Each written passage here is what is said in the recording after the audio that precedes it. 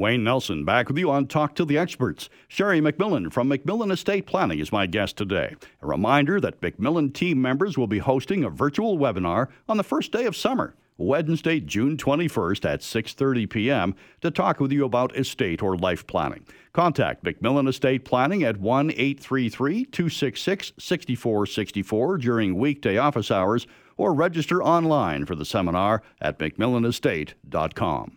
Sheri, just before the break, we were talking about preserving the bloodline because of divorce situations. But in summertime, again, a lot of people, perhaps as part of preserving that bloodline, they want to protect their family cottage or cabin as well for future generations. And you had started in talking about trusts as a way to do that. So let's pick up from there.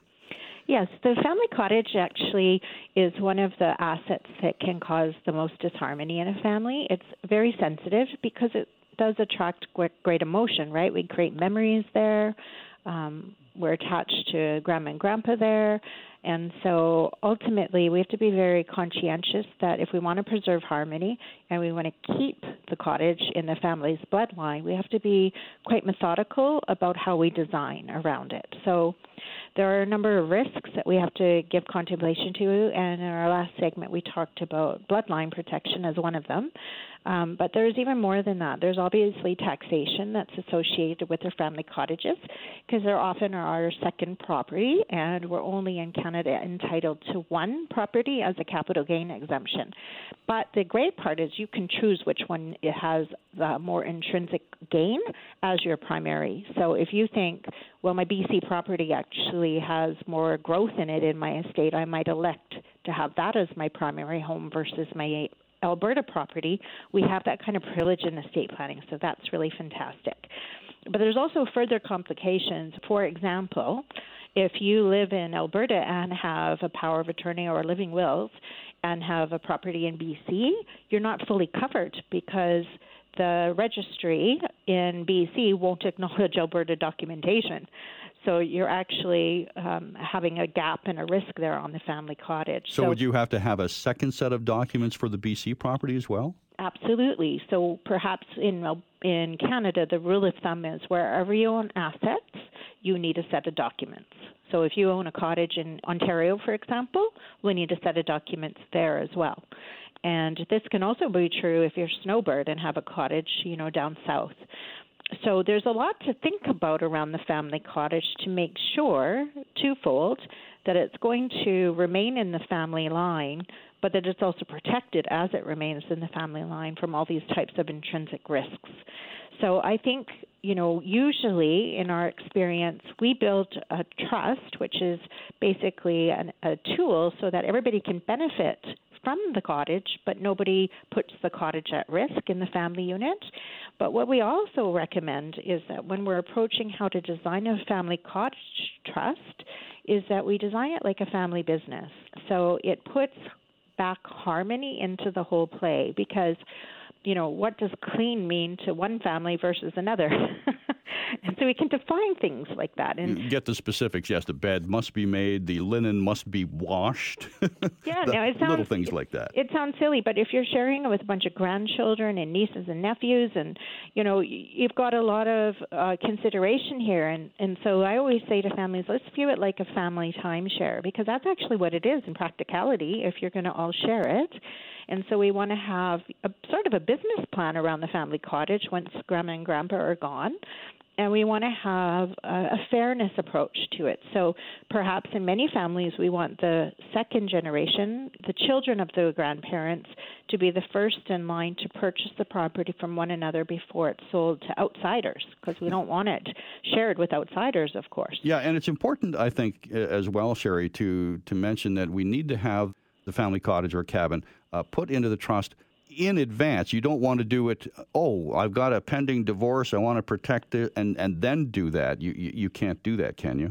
No. So, the thing about estate planning is in order to take advantage of some of these opportunities, you have to be proactive. If a risk has already occurred, let's say you're experiencing a divorce, it's too late. It would outlive the divorce. If you are sued in a business modeling, it's too late. So what we'd always say is it's never too soon to build your estate plan, because we're doing it when all things are in good state. And if anything does go awry later, we already have the trust in play. So as proactive as we possibly can is always in our favor in estate planning.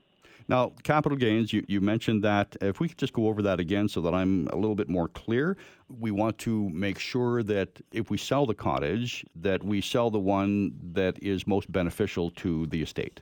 That's right. So when we pass on, we can elect whichever property we choose to be our primary home. So sometimes, especially cottage properties, they can go up in dramatic value. So you may have a property in Calgary worth $700,000, and your cottage might be worth $2 million because it's grown so much.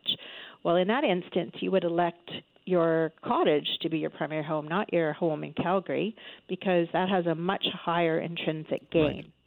Now that so you get that privilege. That brings up something that someone that I know has a cottage in BC owned by the parents, and the understanding was that the cottage would be given to the children, and two of the kids, they don't really have much of an interest in it. The third one says, fine, I'll buy out their share. Everything was good until property values shot up. There was no written agreement. Now property values have shot up, and now it's the parents are going, well, maybe your buyout should be a little bit more. So, again, important to get everything in writing ahead of time. That's right, Wayne, and this is where you're going to have discord if we don't think through the possibilities.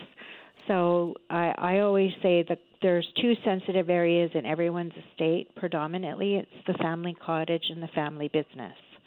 And we have to get those two right, or a lot of discord can happen. So I think, the cottage has meaning. It has sentiment in it. And so we want to get the business modeling appropriate. We also like to share the information with the children so that everybody is on page and understands it, while mom and dad still have authority to say this is how it will be. And it's not a debate amongst them, the children, to decide who's the boss. All right. Now, let's talk about the webinar that's coming up. I've mentioned throughout the show that you're going to be talking about estate planning and some of the other topics we discussed today. So could you give a bit more detail, Sheri, about what people can expect when they attend?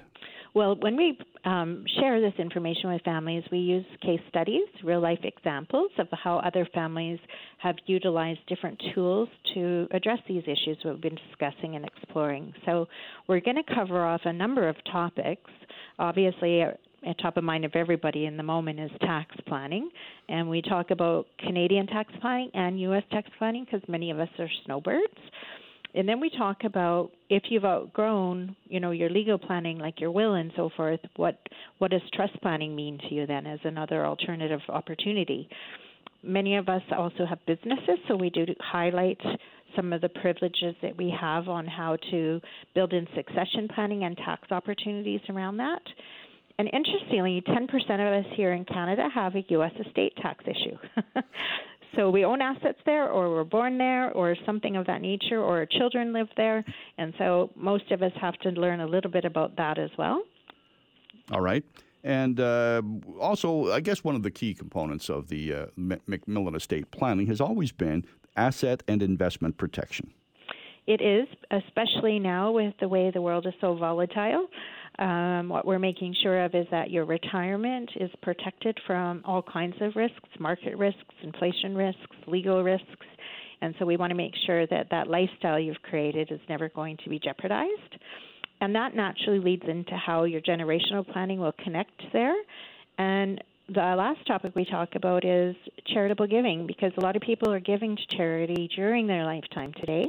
They're not waiting until they pass on, and so we share a flavor of opportunities in that light as well, because it's exciting if we're living a long time in retirement.